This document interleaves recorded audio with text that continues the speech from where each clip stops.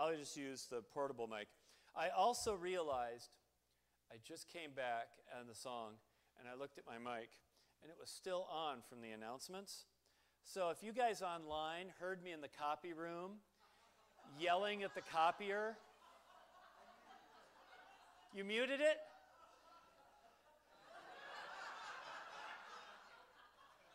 You probably would see it in the comment section. Lars, quit yelling at. That's not appropriate language, Lars. Yeah. I saw that and I was like, oh no. But this is one of those days. Remember, I was the one last week who sat up here and said, we do it serious, but we don't take it too seriously. This is a test of that. Well, again, welcome here this morning, everyone, and again, welcome everyone online. As we're worshiping here in our church fellowship hall for the next 3, 4 or so weeks while we get the construction done. And I decided for today not to use the screens for these weeks. Trying to manage the technical stuff of the live stream I thought was enough. Trying to add a projector. Everything is in your current bulletin. You should have one with the squiggly lines. That's how you know you have the right one. And so, because there is not screens, I made up all these beautiful slides. If you're at home, you will see those beautiful slides. If you're here, they're in the bulletin. See, you get a place, and you can put your notes over on the other side if you're a note taker, I guess. But if you want to follow along with just any references or bullet points I make, that's where you will find them. So, today is the second in my little 3-part mini-series that I'm doing on the mission statement of our church, on our new mission statement. So, if you can't remember it, there it is. Love God, open our hearts and minds, live graciously toward all. So you can see again, we're really leaning into this idea of grace.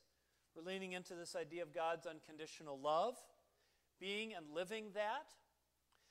And today we're going to do a little bit on the second part, open our hearts and minds. And the full sentence reads, open our hearts and minds through diverse individual and group connections to guide us on the path God calls us to follow. The biggest debate on this was whether it should be open our hearts or just open hearts. And there were really good arguments on both sides that I heard, but we ended up going with open our hearts. We didn't want to sound a little aggressive, like we're going to open your heart and mind. And I'm not against opening hearts and minds. I just didn't want that sort of, that feeling like we are going to open your mind, like we're the open and you're the closed. I don't know. I just kind of went back and forth on it. But so we decided we're going to open our hearts and minds. We're going to hold ourselves accountable to following Jesus, to being the kind of community that is safe and welcoming for people to be a part of. And this is what Jesus commanded. Jesus keeps saying, follow my commands. And his commands are actually not that many. They're not easy, but there's not many of them, right? John 13, I give you a new commandment, that you love one another just as I have loved you. You also should love one another. By this, everyone will know that you are my disciples if you have love for one another. You can't reach people with a gospel of love if you are not loving. When people see that you are loving, they will know you are a follower of Jesus. But in order to be loving, you have to be open. You cannot have love without openness. That's the nature of love. You have to put yourself out there for someone. You have to risk opening yourself up to someone. And yes, that's putting you at risk of being betrayed, of being hurt, of being burned. But remember, that's what Jesus did. And you have to do that if you want a relationship that is more than just right on the surface. But what does openness require? What does openness require? First, it's vulnerability. If you're protected, if you're hiding things, if you're really guarded, you can't love, not as well. And it's not easy to open up. I think most of us are kind of suspicious these days. We tend to lack trust. Maybe we didn't grow up in great communities or great families. I think most of us have been burned by someone before, and what we tend to do when we're burned is we tend to put our guard up, but we tend to make the next person pay for what the previous person did. So if the previous one was unfaithful and we couldn't trust them, the next one we're going to say, well, okay, I'm going to take this really slow. I'm not going to talk till they talk. I'm not going to open up till they open up.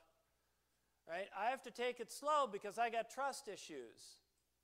And what you're really saying is, I'm going to stay guarded and protected and not let my guard down until you do it first.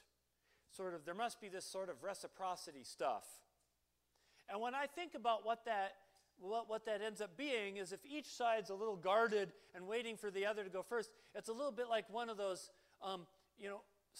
armed standoffs with a John Leguizamo, and the gun's tilted sideways, and everybody's waiting to see if the other one is going to be the one who puts the gun down first, right?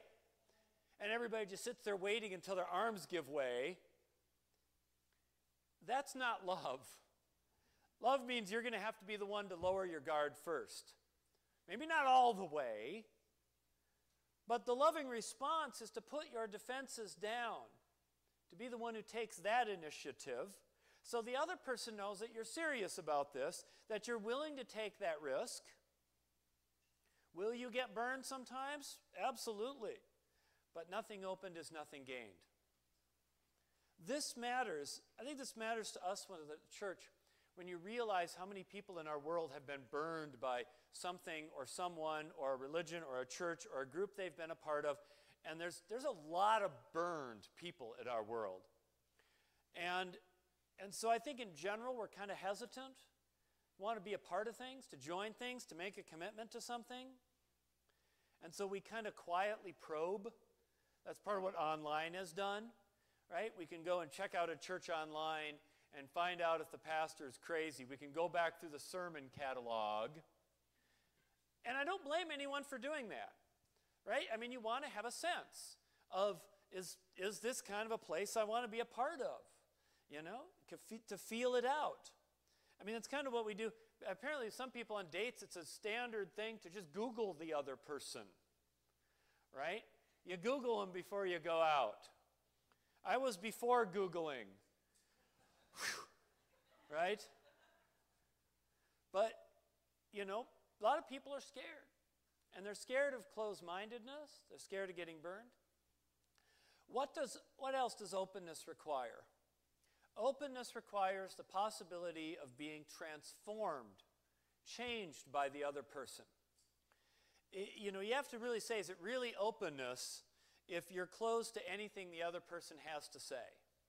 If it's a one-way street, or if it's where you do all the talking and they don't get a word in, or are you one of those people that's kind of clever, where you pretend to be open-minded to get them to find out what their weaknesses are? That's what con artists do, right? You get done with the conversation and you realize, wow, I don't actually know anything about this person, and they know everything about me. And the whole time, it's like, I thought this person was a really good listener, but it was one way. Why was it one way? Because they're trying to probe my weaknesses.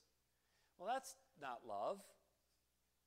You can't be open-minded if you're not open to being changed. If you're not open to the other person affecting you in some way. If you're worried that you can't leave your defenses behind because it might change you. Well, yeah, it does. What else does you have to do? You also have to be humble. Openness takes some humility. If you have all the answers, then you think it can go real quick from I have all the answers to I'm better than everybody else. Right? What do we call those people? Know-it-alls.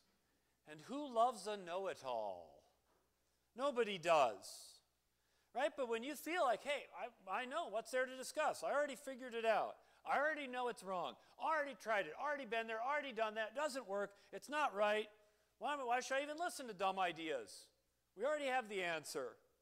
Well, what if you're the one who has the dumb idea? Well, guess you don't want me around, huh?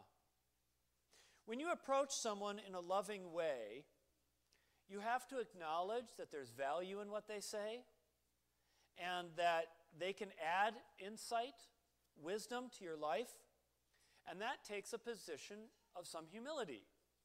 It's admitting that you have limits. It's admitting that somebody can help you be better and not approaching people as inferiors. It's why I think fundamentalism has such a hard time with science, because scientists are so not certain about a lot. If you listen to scientists talk, you'll get lots of, well, we think it is a possibility that there are so many stars there, and the equations indicate there might be more black holes, and we think there's a good probability that, and you're like, my gosh, do you guys not have any answers? And the answer is, well, their answers are only as good as their data. And so they always kind of hedge a little bit. And they're hedging because that's how science works. You just get the best answer you have with the data you have, but you're always revising. You're always changing it. And if you're the kind of person that's kind of nervous and wants a clear answer, it's going to look like scientists don't know what they're talking about. But the truth is, they know so much more than me. It blows my mind. But they also know what they don't know. To be a good scientist means you have to have a lot of humility. There's a lot of I don't know and I could be wrong. And so the fundamentalist answer is to come in and say, well, I know it's kind of unnerving to think that there's all this, that we don't really know stuff, that everything's always in flux, that we're always changing, so we're just going to give hard answers. Here's the truth, here's the answer, this is the way, boom, boom, boom. Done. And then you can go, I don't have to worry anymore. Now I know. But if you're going to be somebody that's open, you have to have a posture that's always open to more learning and always open at least to the possibility that I might need to revise my view. And that's one of the things that we in the ELCA try to do. As a denomination, we have revised our policies on things. We have changed some positions, not everything. We have beliefs we haven't changed. If you want to sit down and study the formula of Concord someday, I guarantee you it will cure your insomnia, but we haven't changed it. But that's what we do. And it opens us up to a criticism that you're wishy-washy. You're flip-flopping. You're changing with the culture. You're just going with the trends, right? Somebody online made a comment. They're like, you really think Martin Luther would approve of your social statement? I'm like, no, he wouldn't. And there's a lot of things Martin Luther wouldn't approve of, like women having jobs outside the house. But, he's not God. But you try to think about that, and sort of that this person thought that that was the ringer, that they got me on that one. Oh, you guys are just changing with the culture. And it reminded me of kind of when I was watching a documentary. We're going to go back we're going to go back a ways. 06 or 7. I was watching this documentary, and they're in this mega church in Colorado. They're in this mega church, and it's just absolutely jammed full of people. I don't know how many thousand people were in the room. They had a light show, holy mackerel. Lin-Manuel Miranda would love a light show like this. It was so good. And the pastor gets up, and he's confident, and he sits there and he says, we don't need an assembly to determine what our view on sexuality is. We have the Bible. And he holds it up. We have the Bible. And everyone cheers. We know what's wrong because the Bible says.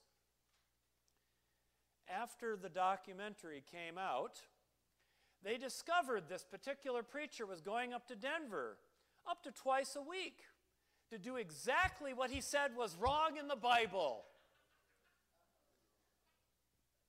And so you could see people outside the church going, oh, boy, you were quite certain of that, weren't you?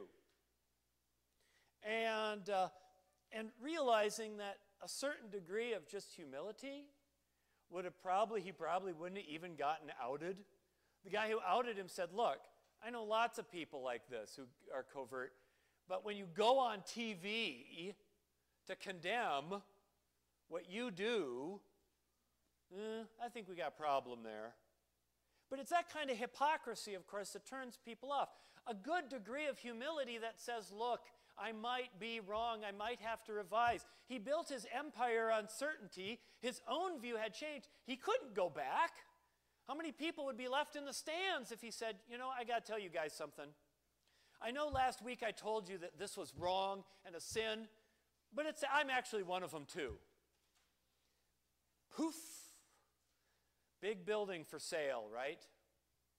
But that's what happens. So I think to be loving, a certain degree of humility and openness is good. Doesn't mean you jump on every bandwagon, but you don't close yourself off to it automatically.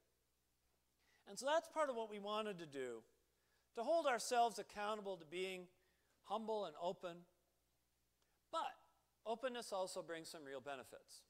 There's things that it requires, and there's things that openness achieves. So what does openness achieve? Relationships. When you're open to others, you can have authentic relationships. You get the benefits of love and connection that come with that. And loving relationships can convey the love of Jesus as good as anything I can say up here. If people come in and they experience loving people and they experience a loving community, that will do way better than any testimony that I give. What else is there? There's growth, personal growth.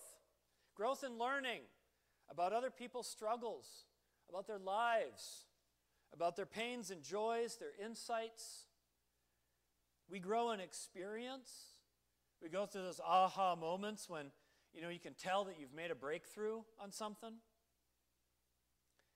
What else do we get? We get more happiness and less anxiety. When you live your life from a perspective that's kind of guarded, that sees things as threats, I think you can real quickly become a grumpy person. I've said this before, I know I have, that if you look at the world as full of things and people out to get you, then every new thing is a threat, every possibility is a danger, every change has something, an unintended consequence. You've got to be withdrawn and guarded, and the more dangerous the world is, the more serious you have to get. And so then that's when I start hearing, Pastor, this is serious stuff. This is not time for joking. When I was in seminary, once in your time, you get to preach in chapel. I always thought that was odd, right? 4 years, you get one morning chapel. But I got my morning chapel. I got up there and I decided to talk about my text that was about the cross and being chosen. And so I was talking about how being chosen isn't always a good thing. Sometimes when you get chosen, people get jealous. And they take out the chosen one. And so I stood there in front of all the hallowed professors and colleagues, and I stood up there and I said, I could just picture Jesus standing there. He's got the nails in him and he's looking out going, hey God, I'm the chosen one, yippee skippy. I was told by other classmates in no uncertain terms, yippee skippy is not too flippant for the cross. And I was like, wow. I mean, what do you think he said? Why have you forsaken me? I mean, that's the real words. I thought was more harsh. Anyways, that's when I get the, Pastor, this is serious. This is no time for joking. When you start getting that, I start going, this is someone who's really worried, who's feeling danger or threat. And again, when you start feeling threatened, then you start wondering about who's a good guy and who's a bad guy. Your mindset starts to fill your head, and I think you're just not as happy. Although it's a good way to fill stadiums, being the one that assures people when they're anxious, but I would rather go down the path that I think is a little bit more happy, more open-minded, more fun-loving, more able to make a joke about yourself when you screw up. I mean, when you go to a wedding, who has the most fun out on the dance floor? Is it the person who's really self-conscious and worried about everyone judging their moves? You know? Or is it that your aunt or uncle who's had a couple too many mimosas doesn't care what anyone says and is just up there going full blast till the whole room's going, "Go, uncle, go, uncle, go, uncle." And the uncle's up there and all the millennials have their phones out and they're going to put it on TikTok. Hashtag drunk uncle, hashtag wedding memes, hashtag I don't care what you think about me. But I guarantee you, who's going to have more fun at that? The person who doesn't care what everyone thinks and isn't worried about it. Isn't that kind of what having fun is? But you got to let your guard down. If you don't let your guard down, you can't have fun. If you're in a place, a community where people don't have a guard up, it's happier. It's happier. It's more fun. There's less drama because when somebody says something and it rubs you the wrong way, you can blow it off or talk it through instead of going, I want to be that kind of community. Not necessarily one where everybody's, drunk dancing, but one where we don't care if we dance in front of other people and worry, obsess about what everyone thinks. So try to put that into your mission statement. All right, we added a little bit about how we could do that mission statement. We'll look at that again. What does it say? Open our hearts and minds through diverse individual and group connections to guide us on the path God calls us to follow. So we're going to seek out connections with others, but the spiritual path is not always a solitary one. I know that's kind of the image we have. And I think we don't get enough solitary prayer these days, but most of us are not the kind of monks who are going to go and find a cave in the mountains and sit there for 3 years till we have emptied ourselves and embraced pure non-being. Most of us, our spiritual path is going to involve sitting at the bedside of your member who's got cancer, or hanging out with your friend in their troubled times, or having the barbecue with the people you met and asking them how their week is and listening to their problems about God. And God's going to open things to you and show you a path in those moments that's going to be as strong as any insight you'll get in the cave. God calls us on a spiritual path that guides us through people. The path to enlightenment is not always paved with nothingness, but with people from different walks of life. And so when you go on that spiritual path, it's a road, and that's what it is. It's a road, it's a journey. You don't always know where it's going to end. You don't know who you might run into. It might come with troubles, but you open yourself to it, and you go down it. And when you do that, you are happier and more loving and more connected to God. Amen.